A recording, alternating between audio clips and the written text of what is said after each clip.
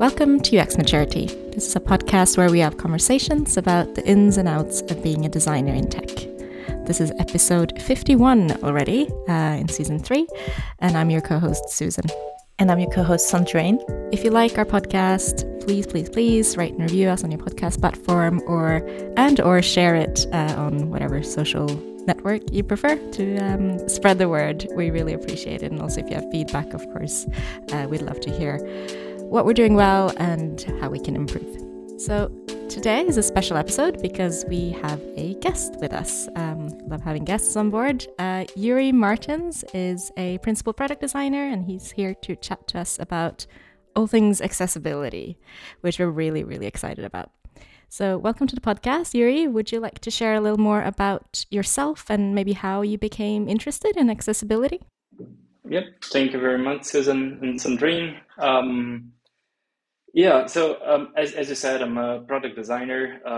I think nowadays I'm a digital product designer, so working with software. I did my university in industrial design, and with time I started transitioning to more digital product design. And in 2020, nowadays I work at Typeform, and in 2020 we started focusing on accessibility. We saw how important it was and that we had to make Typeform accessible. We knew that we had already a really good experience when answering a Typeform, but the experience wasn't available for everyone. And we wanted to make sure that we could improve that. So in 2020, we were lucky that our leadership actually bought in to make our product accessible, and we were able to start working on it. And for me, I was super lucky that I was working on the team that works on the experience of answering a Typeform, which was the one that we wanted to focus first to make it accessible. So from 2020 until up to today, I'm working on what we call the render team, which is the team that is responsible for the respondent experience. And I started learning more and more about accessibility. I think before I had an interest, I tried to learn, but it was always hard to actually implement and after you learn how can I use it. And at Typeform, I was able to not only learn, but start implementing, start seeing the issues of the implementation, which is very different from the theory when we learn. And not only myself regarding design, but also the developers had to learn. PMs had to learn as well to understand what we were doing. And this is how I started to learn. We started evolving accessibility. We also had researchers that we started doing research on accessibility. We changed a bit how we treat accessibility. I think we can talk a bit more about it. But yeah, it was in 2020, so it's now, I think, 2 years more or less that I've been working with it. I don't know anything yet, but I know a little bit more than 2020, but still it's a lot to learn, and every day learning something new. That's so exciting, and I can completely relate to the fact that before I started implementing accessibility, it all felt so theoretical. Like I would read, I don't even know how to pronounce this acronym, but WCAG, the Web Content Accessibility Guidelines. I would read it and it would all sort of make sense, but it was such a big gap between, learning about it theoretically and then actually implementing it. I'm curious to know what instigated the need for accessibility. Was it a small group of you who started talking more and more about the need for accessibility, or did it come top down? How was that process like? Yeah, so this was 2020. In the beginning, I think the first group that really started focusing on accessibility was a group of engineers, and they knew that independently if leadership will make this a priority or not, if we will be able to actually spend this time, let's start working on this. Let's learn about it, and whatever we are doing, let's make it accessible. And being very honest, we had also issues on social media because we weren't accessible. and people wanted us to be accessible. We needed to pass the WCAG requirements, the guidelines, to make sure that more people could use it. So this group of engineers, not only this group of engineers, but also social media started making us see that this was actually important, and we needed to improve ourselves and make sure that we could tackle accessibility. I think we were in a phase that we are getting a bit more mature as a company, and we understood getting more mature meant that we had to focus on accessibility, and we were in a good time to focus on it. We started understanding a bit better. So not only this group of engineers, but also the leadership started seeing the importance. I think these two converged so that we could start really working on it, which we started. Nice. Yeah, I was wondering, you mentioned earlier that you went from that phase where you felt like everything was very theoretical to you to now moving a bit more into the actual practice and what accessibility means in practice, really. So I was wondering, what was that journey and that shift like, and what helped you as well getting from that theory that we kind of, I mean, I'm definitely in that phase right now. And I think a lot of people want to get a bit more into practical terms of how do I actually design, do accessibility by design. So yeah, could you talk a little bit about that shift, how you made that happen? Yeah, so when we started focusing a lot on the WCAG requirements. And at that point, we first tried to understand, okay, we need to be accessible, but we have no idea how accessible or how not accessible we are. So the first thing we did was to hire a company to look at our accessibility. And this company basically gets our type forms. Our type forms have a lot of different question blocks. So they went one by one and understood what is working, what is not working, what can be improved regarding these requirements, if we were passing them or not. So this was the first step that we took into understanding how accessible we were or not, and we were not good at all at these. And we started working to improve these. As we started working to improve these, I think we also started learning a bit more, and we started talking to some users. And at a point, we understood that we needed to include assistive technology users into our conversation. We needed to understand from them what was an accessible experience.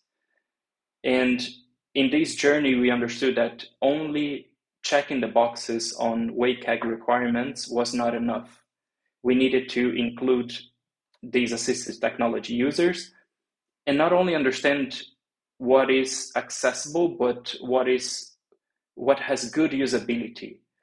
And I think this is, some people it's quite hard to understand what is the difference between being inclusive and being accessible. And the truth is that being accessible is just one part of being inclusive. Inclusive means like making sure that you have everyone into account from the beginning. Accessible is just making sure that everyone can access. But if you start having these users from the beginning, you will start understanding how the experience is, how different it is, how you can make it better, and how you can improve for everyone. So at some point, we started shifting from just trying to pass these WCAG requirements to actually interview assistive technology users, different assistive technologies, understand how they use, understand for them what is a good experience, what is not. And we saw that, yeah, in a lot of places we can be accessible, but we actually don't have a good experience, and we still make it hard for them to actually use our product. So more and more we started evolving. This is when we were very heavy on research, which was mostly interviewing them, understanding, showing our type forms, trying to understand what works, what doesn't work. And then we started improving these. And nowadays it's a balance. We know that we need to be compliant with WCAG, but we also want to improve how people use. So nowadays we test also every time we release something, we will test and make sure that it's also working well. I love what you say about how it's not just enough to check the boxes for WCAG, but it's also about designing inclusively. And I tend to think about it a bit from the same perspective as I think about how, let's say, it's not enough to be diverse. You should be inclusive in how you build a company, or it's not enough to just be compliant with the GDPR. You should also actually think carefully about how you use customers' data. So it's, there's compliance on one level, and then there's being inclusive, which goes above and beyond just being compliant. And yeah, so I very, very much agree with your approach.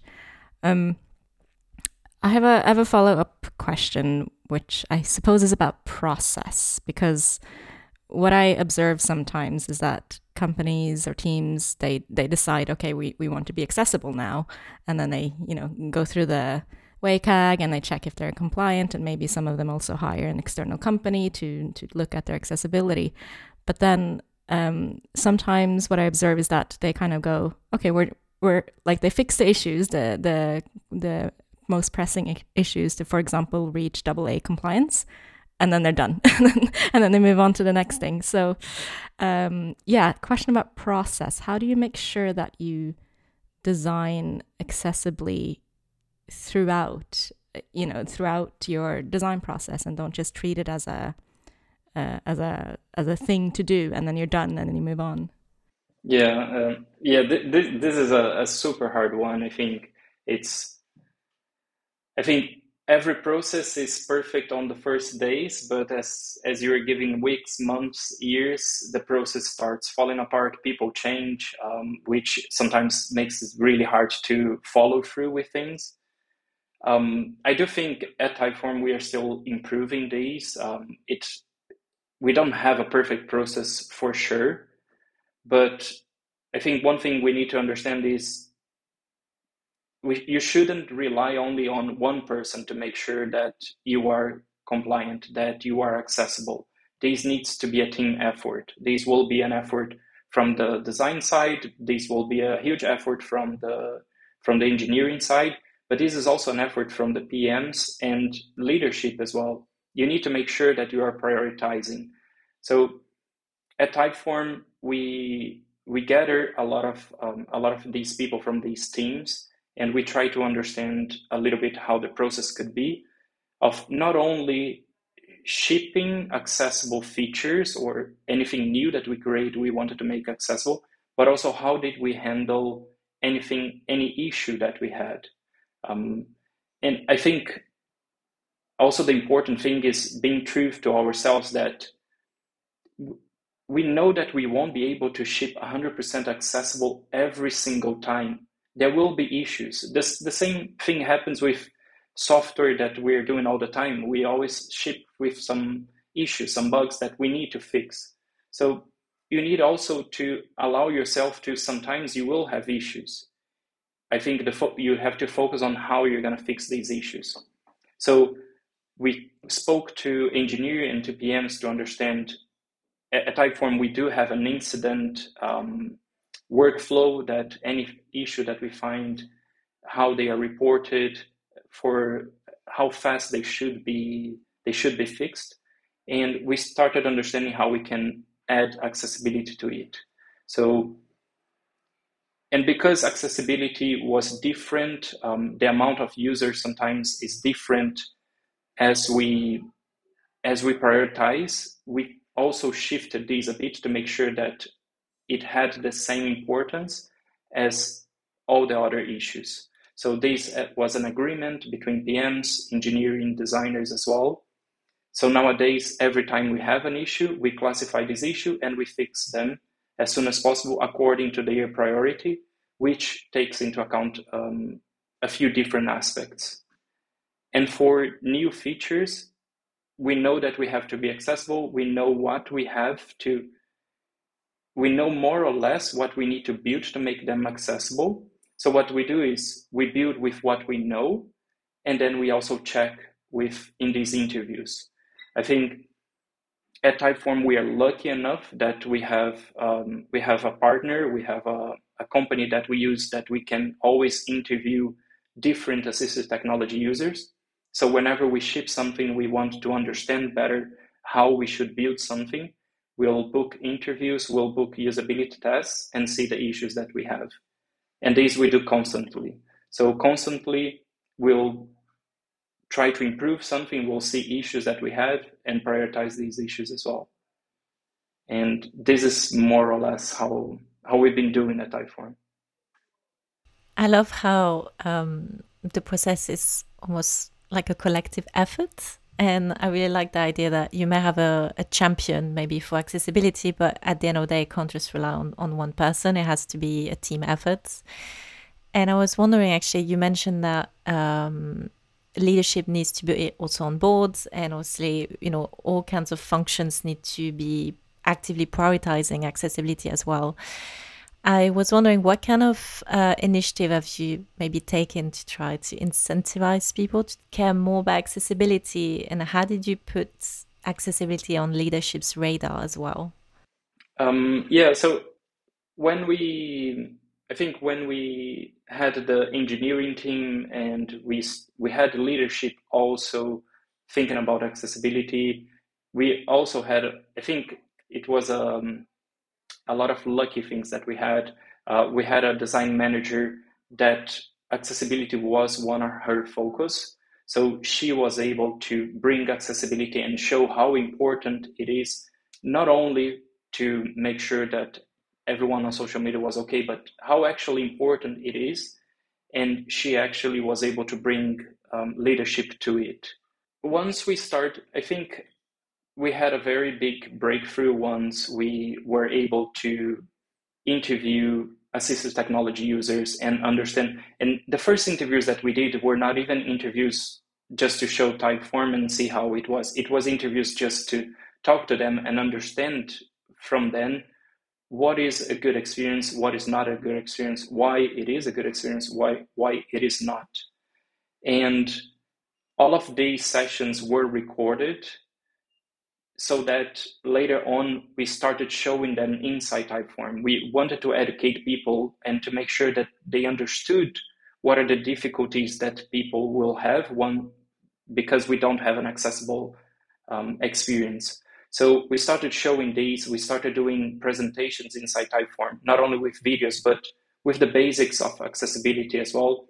Because one thing that I think it is a barrier is people not understanding even the basics. So when you don't understand the basics, you are actually afraid to start something. But as soon as you move past these basics, it's something that, okay, now I already understand a bit more. I can continue learning and understanding. And I think this happened at Typeform. So once people started seeing the importance and having a basic understanding, they started caring much more. So, and then this became this collective thing. People not only from the engineering, the design, and the PMs, these teams, they started caring. Everyone else started caring. Again, at Typeform, we also were able to have training in the beginning. So we hired a company that also gave us some training, and these also helped us to start on this accessibility journey. Yeah, I like what you said around the fact that it's intimidating, and it's true that accessibility as a topic can seem like, it can be, you can feel a bit daunted by the aspect of it. It feels very technical to some extent. It feels to touch the more developer side as well. So when you don't come from an engineering background, you might be like, oof, I'm not sure how I can get into that field. And it's nice to make training and insights from users more accessible, because then people can actually see in their eyes in a way that is very easily digestible, I guess, and you can spread that knowledge in the teams and get people inspired. And I think this is super effective. Yeah, I think, as you said, like it is something daunting. It is something that, and I think a lot of people, they walk in eggshells when we speak about accessibility. And what we learned was like, it is a big mistake to think this way. Like, the issue is not you trying to make something accessible and making mistakes while you're trying. It's the issue is not even trying. Like, if you're trying and making mistakes, it's good. It means that you're trying, and at some point you're gonna learn and you're gonna make it better. But if you're just because of this fear, you're not even trying, it means that your experience will continue not being accessible for the near future. So I think we need to start changing these. Like, be afraid of not doing any change at all, not doing some changes and making them wrong. When you talk about what happened after you started, interviewing people, and it almost sounded like, by bringing those user insights into the company and into the team, people almost had like a bit of an aha moment in terms of, this is people with access needs who talk about their access needs, or sharing how they're using the product, or how they experience the world. And it reminds me of some of the aha moments I had as well when I was doing user interviews, not for accessibility specifically, but kind of serendipitously through those interviews with people who are using the product that I just recruited from a normal base of end users. A couple of times, one of them would say, "Oh, yeah, I'm finding this hard to read, but that's my dyslexia." Or another time, someone I was interviewing was sharing their screen and showing how they're using the product, and I could see that all of this person's windows were super zoomed in.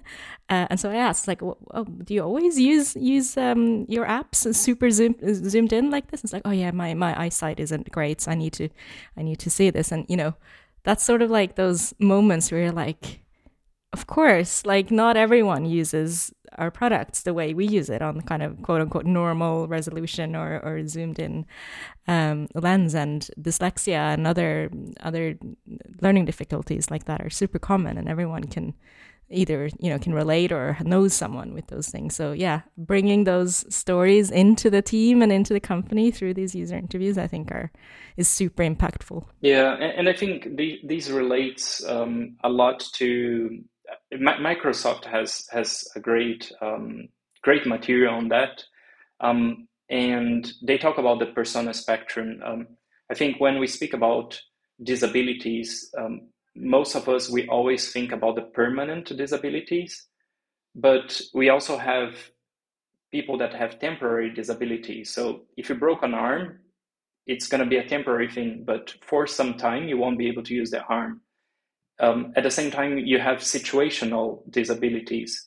If you had a baby and you are holding a baby, you're not going to be able to use the arm that you're holding a baby. So once we start improving the experience, we improve for all of this spectrum. And we saw that this was much, much bigger than we thought, than we understood. Something as simple, when we did, one improvement that we did was to make sure that Typeforms could be navigated only using keyboard. And as soon as we did that, we saw that the number of people completing Typeforms only with the keyboard tripled. And this is not only people with permanent disabilities using. These are people that just prefer to use the keyboard when navigating something. They find it easier. They don't want to touch the mouse. So you improve this for everyone. And I think this is something that sometimes we forget, and we only think in a small group, and actually this small group is not that small. We had, I think, on our design team, we also, once we saw one of the users, that one of the people that we were interviewing, we saw him using the nose to use the screen. And the person said the same. It's exactly the same as I use when it's winter and I'm wearing gloves that I can't use my gloves. I don't have the touch on my gloves. So I just use my nose to see something to check something on the phone and to move something. So if you improved for one, you improved for the other one as well. You made it easier to use. It's such a great example, actually. I'm imagining this in my head now, someone just using their nose on this. It's crazy, actually. Now that I guess it comes down to not knowing enough about the topic. So you make that very scary picture in your head that, as you said, it's only, really heavy disabilities, for example, that are represented straight away in your mind. And we don't actually understand all of the nuances and context that come and play in that field. And yeah, I think that's why it's so crucial that we build knowledge and we spread it. Because as you said, if we make these improvements, everyone can really benefit from them. And that's actually quite powerful. Yeah, and I think it is exactly as you said, Susan. You were doing usability tests, routine usability tests, which made you have an aha moment. I think all of us that at some point did a usability test, we saw that, okay, what we were thinking was completely wrong. Like the users did something totally different, or they said something that was very different than what we thought. And it's exactly the same. Once we started interviewing, like we had such a better perspective, a bigger perspective of what we were trying to solve. And for us, it was very humbling and showed that how important it was and how big it was. What do you think are the consequences of not designing accessibly, or the implications of not designing accessibly? I think first and most of all is you don't have a democratic product or service. You're not doing something for everyone. And these, I think, the foundation of these is that you are actually not doing a complete product. You don't design a product where you don't think of a loading state. Like, how do you handle when there is not a good internet speed? How do you handle errors? You need to make sure that you can handle everything. And I think this is the biggest consequence is you actually don't have a complete product. You have a product that is half done. Even if some people can use it, it's not everyone that can use it. And as we saw, it's the usability is most probably not the best usability that you could have. We saw during tests that once we improved our accessibility, we also improved the usability of our product. So, and of course, there are points that you need to understand. Where do you go? Do you go super far into making all the shortcuts possible and so on? Or do you find a middle ground that works really well for everyone? And I think this is where we try to place ourselves to make sure that everyone can have a good experience using. It's not having the best experience for only a small group. I think we've talked a bit about this already, but I was wondering, what do you think are the must-haves that a product organization need to have in place to be accessible? And I guess for people that maybe are in the early days, in the accessibility journey, I guess, how can they get started and what do they need to put in place? Okay, then it's I think here we can split into two. I think it's like, what do we need to have as an organization to make sure that we're as accessible as possible? And I'll try to talk about, okay, the best thing we could have, but also how you could start if you're a smaller organization, or if you don't even have the buy-in from the whole organization, but you still need to start. I think as an organization, the best thing you can have is to have buy-in from all the stakeholders, from leadership to down, so that everyone has an understanding of how important it is, and they want to make sure that it is accessible. Usually a company that does this will have an accessibility statement that they will put in public, showing like how they want to be accessible, what they want to care about. And I think as soon as you have these, accessibility will be part of your foundation, of the foundation of your organization. And then you are really ready to tackle accessibility. Second thing we saw is that you need to have training. It's impossible for you to ask people to solve accessibility when you don't have training for it. You need to upskill everyone, and not only you need to upskill everyone that is inside the company. You need to make sure that anyone new coming, they can have a training on these as well. Companies is more than normal that it will have rotation. So you don't want the accessibility knowledge to leave with the people that are leaving. So once you have training, I think you remove this first barrier of people having a bit of fear of working on these. And then we enter the process. You have to have a process. You need to make sure that your engineers understand what means to be accessible, your research team, your designers, your PMs as well, so that once you are building something, you know what you need to do to make sure that it is accessible. Once you find an issue, you know how you prioritize these to guarantee that your experience is still accessible.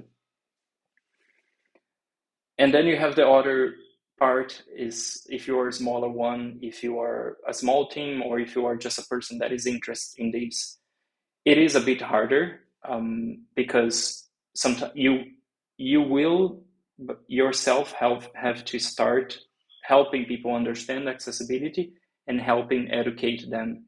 So first of all, educate yourself, like try to get a training, understand what it is, and then try to educate others, show how important it is. You can start, at Typeform, we started a guild, an accessibility guild. So it was just, we had, every 15 days we had a meeting, which we would talk about accessibility. In the beginning, we were just doing presentations to upskill people so that people could understand the basics of accessibility, how we should design to make sure we were accessible, how engineers should code to make sure that they were accessible. And nowadays, it's about asking questions, making sure that showing new things that are coming to accessibility. So it grew a bit, but in the beginning, we had this group. So little by little, you start informing people, because I think as our engineers did in the beginning, is if you have only a small team, don't stop there. Like start there with this small team, show how good it can be. You have to put the work. You really have to work hard and make sure that you can do a good thing there, and you show how good it is, and then you can start expanding. But again, I think we go back to the point. You have to make it good, but don't worry about making it right. It can be wrong in the beginning. It doesn't matter. You just have to start. Yeah, I sometimes think about accessibility and making it part of your design process as a parallel to how you build design systems as well, and componentize and make sure you have like consistent buttons and that sort of thing, because we often find ourselves with an existing product, lots of features, lots of designs already done, and it lives out in the world, and then it's not accessible. And so how do you kind of retrofit an existing product so that it's accessible? And it's a similar challenge as when you have that existing product and you've built it on very kind of ad hoc designs, and then you decide, okay, we need a design system, and how do you retrofit the product to a design system? So yeah, it's similar challenges, but you kind of need to, I like how you approach it with a guild. I've had similar things in other companies as well, where we had accessibility, was it not tribunal? What do we call it? Chapters, not tribunal. I think that's negative. And so you have a group of very passionate champions who come together, and as you mentioned as well, that they're engineers and product people and designers, and not just one person or one discipline. I think is really really important. But following up on that, if you don't have any product, or you're designing something greenfield, like you're designing something new, at what point do you think about accessibility, or how early do you think about accessibility when you're designing something new? Yeah, I think this depends a lot. I think once you have a better understanding of accessibility just becomes part of your process. Whenever you are designing, you are already thinking of how you can make these accessible, how you can make sure that everyone can use it. But I think this also depends on the type of project that you are doing. Sometimes if it is just something small that we're improving, or a feature that we're building that it's not very different from what we've done before, the accessibility can be taken into account once we are actually designing. It can be when we are working on Figma, if it's building the wireframes or the interface directly, and understand how this would work. But sometimes the project can be a bit bigger and we want to have a better understanding. So we might start, even if we weren't taking accessibility into account, we would start interviewing users. And at this point, we will also want to interview assistive technology users to make sure that we get everyone's perspective on their understanding of that project, that feature that we are trying to build. So I think it is, as most things, like it will depend a lot on what you are actually building. One thing is for sure, once you are designing, you will take into account accessibility. You will have to think about how people are going to use that, how the different technologies will be able to use that, and how your design will have to adapt to make sure that you give access to everyone. So yeah, we had projects that we interviewed users to have an understanding. We had projects that we went straight to design, and once we had some prototypes or even a bit of the code part, we did usability tests to understand. We showed 2 different versions, trying to understand what worked better or not and why it worked better. And after we also shipped, we are still working on it. Sometimes after we ship, we'll also do more usability tests, see how it went, and then come back with the issues we found, and then fix them. It sounds like any other parts of the process where we learn, we try something, we test it, we learn again, and then we go back and we iterate. And I guess it's the same process as for any other design project. It's just obviously focused on accessibility. So that's quite interesting, because I guess we can all start working that way because we're already doing it. So we can just apply it to accessibility. I was wondering if you could talk maybe a bit more about, just focusing on the geeky details, I guess, of your Figma files and how you work with engineers to design a product that is accessible. Because obviously when I'm thinking about accessibility, I'm thinking about all of these roles and doing color checks, for example, and all of these things. But what does that concretely looks like in that handover that you have from design to engineering? What kind of guidelines do you have? What kind of conversations do you have with engineering?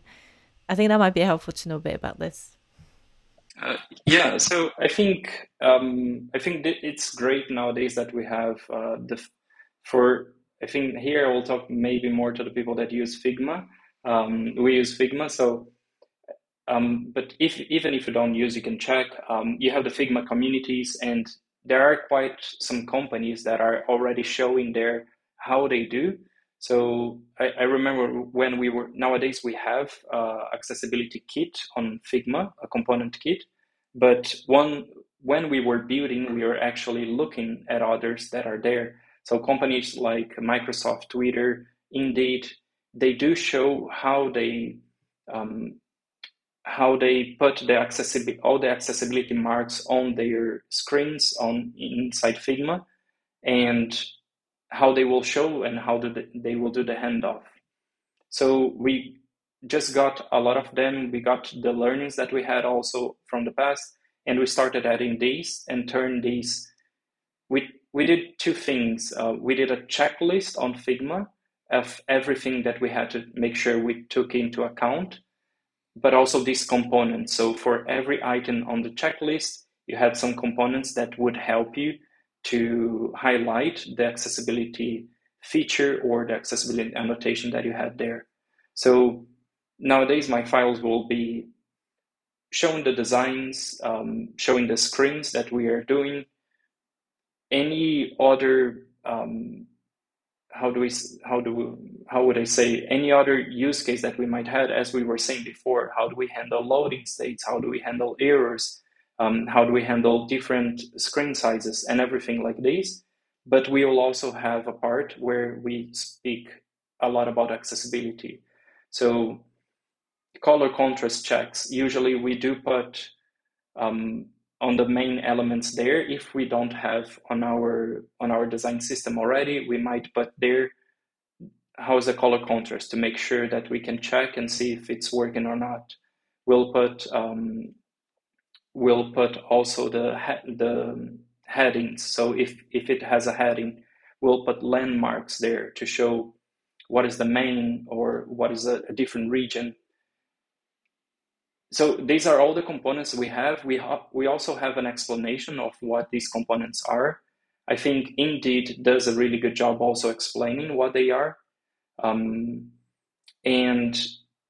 we do all of these. A lot of the things are technical. It's not something that once I started designing was, oh, yeah, this is it. It's super easy, and I'll put there. And I think this was a very honest conversation with the developers as well. It's like, look, the same way as you learned about accessibility, I'm also learning. So I'm going to try to show and to highlight here as much as I can do. But I also need for all of you to review these and like let me know what is not correct. What do you think should be done in a different way? And we will start improving. And with these, we started improving. So I think every file that we do nowadays, it's a little bit better from comparing to the previous one.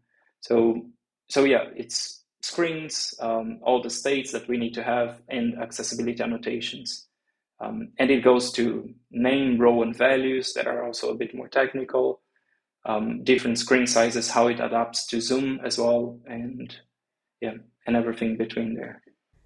Just another bit of a geeky question about how you actually test for accessibility, I suppose. So you mentioned that you regularly interview people who use assistive technology. Do you almost have like similar to when engineers test across browsers? Do you have some sort of matrix of assistive technologies that you need to test for? Like we need to test with users who use each of these, or how does that work in practice? Are you more opportunistic in who you invite to test your products? Yeah, I think with this partner that we are lucky that we have some tasks there that we can send, and they will give us already most like the main assist technologies. So they will we'll always test with screen readers,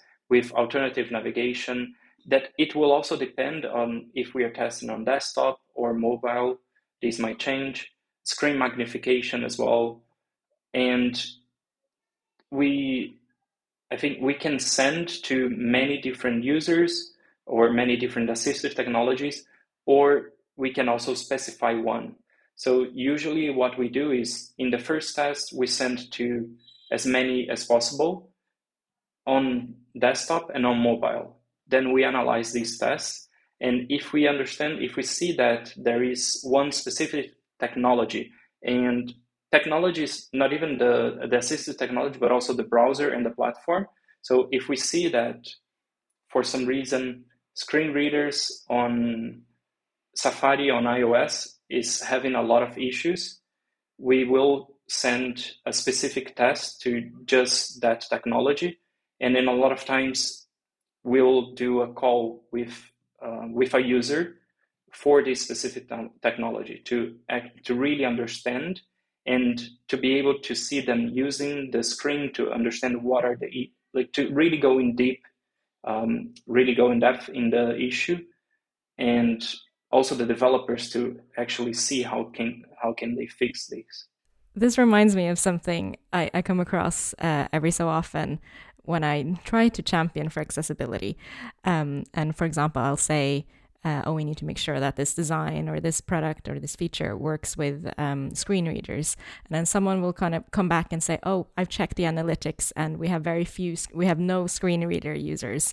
But then that doesn't, like, in my mind, that doesn't make sense, because like if we're not accessible for people with screen readers, then of course they're not going to show up in analytics. So you don't know if, we have few users who use screen readers because they don't use our product, because they don't like it, or because it's not accessible, so you kind of go around in these circles of people are just like, oh, look at the data, the 80% are using it normally, so my question is, what are the most common misconceptions you come across, or misconceptions or pushback almost from other people when you talk about accessibility, and try to champion it? What kind of challenges do you face? So I think it's a lot of, as you said, it's people thinking that making accessible you will only fix issues for people with permanent disabilities, and I think this is the biggest one. You will not. You will most likely improve the experience for everyone. So if you make sure that you are thinking of everyone, every single person will benefit from the changes that you're going to do, from the improvements that you're going to do. So, and exactly as you said, like, this is not something that you can measure at first. If you don't have a good experience, people are not going to use. So how do you justify in terms of analytics? And again, it's about making sure that your product is complete, is making sure that you are designing something that is well done. And then this is not about analytics. You shouldn't be looking at analytics. You don't look at analytics to see if your product is half done or finished. You finish the product and you see the analytics to see if you're performing well or not. But you need to make sure that your product is 100% done. And 100% done means being accessible, making sure that everyone can use. So, and as we said before, when we improved the navigation, the number was super small of users using the keyboard, but it was because we couldn't. Once we improved, it tripled. And this triple didn't come only from permanent disabilities. It came from users that just thought using keyboard was better. So you improve the experience for them as well. And I think here I think I will enter more on the visual side of the experience of visual design. A lot of designers think that if you make an experience accessible, you will make it less appealing. You'll have to have more contrast. You'll have to have focus states and so on. It might be harder because you will have to have more considerations, for sure. You need to take many more things into account. But if you work a bit harder, you can also make a good experience out of this. You can make sure that you turn these small things that you need to add into something nice that you can add there. And with time, you will see that these small things will actually improve the visual of your product. I think at Typeform, we took quite some care to make sure that I think a lot of people, when we say adding accessibility, these visual clues on accessibility, they just add whatever to make sure that they are accessible. And then adding whatever can make it less appealing. But if you make sure that you have a well-thought system there, that you can understand all your elements and how they should work, you will end up with something that is super nice and, again, improves the usability for everyone. It's not only people that are using the keyboard that will benefit from focus states, will also people that have dyslexia that find hard to focus on the things on the screen. So you improve for everyone. Yeah, actually, I like what you said, that we shouldn't look too much at analytics when we consider doing accessibility, because I agree that you can, if you don't have an accessible product, then you're not going to have an inclusive one. So obviously, how could you expect, as you said, people to use in the first place? But I was wondering, you were saying that obviously if you don't have an accessible product, then your product is not 100% done, and you should be focusing on having a 100% done product. And I'm wondering actually whether it is feasible to have a 100% done product, especially in a, in tech. Usually we tend to shift focus quite often, and we tend to release something and we're being told we're releasing an MVP, and then things happen, we get learnings and new priorities happen, and we don't come back. And if we decide to do accessibility as an iteration, I guess, so we've left it for later, then we may not actually go back to, polish those details that are extremely important as well. So I was wondering how do you navigate that space, and how do you keep advocating to go back on those details that matter? Yeah, so 100% not like no product is done. Yeah, that's for sure. And as I think, as we said before, we know that from time to time we'll ship something that is breaking accessibility. We have the processes to make sure that we don't, but we know that at some point we're going to be, and we need to understand that, okay, if this happens, it's okay. We just need to make sure that we know how to recover from it. I think talking about a product that, we have an MVP, we might try to remove as much as possible from the scope so that we can release something quick. I think the way that we do at Typeform, once you start with accessibility, your components will start being accessible as well. So part of the accessibility will be solved. It will still miss. Sometimes when you're doing new things, there will be new components. These new components might add to a new experience that you have to make it accessible. The way that we're doing nowadays is, if we have to ship something fast just as an experiment, we don't need to check everything regarding accessibility.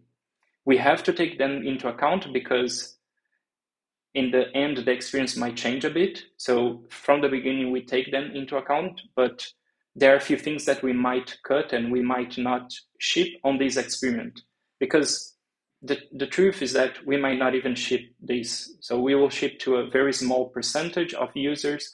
Luckily, we do have a lot of people using Typeform, so we can ship to a small percentage and understand how it impacted.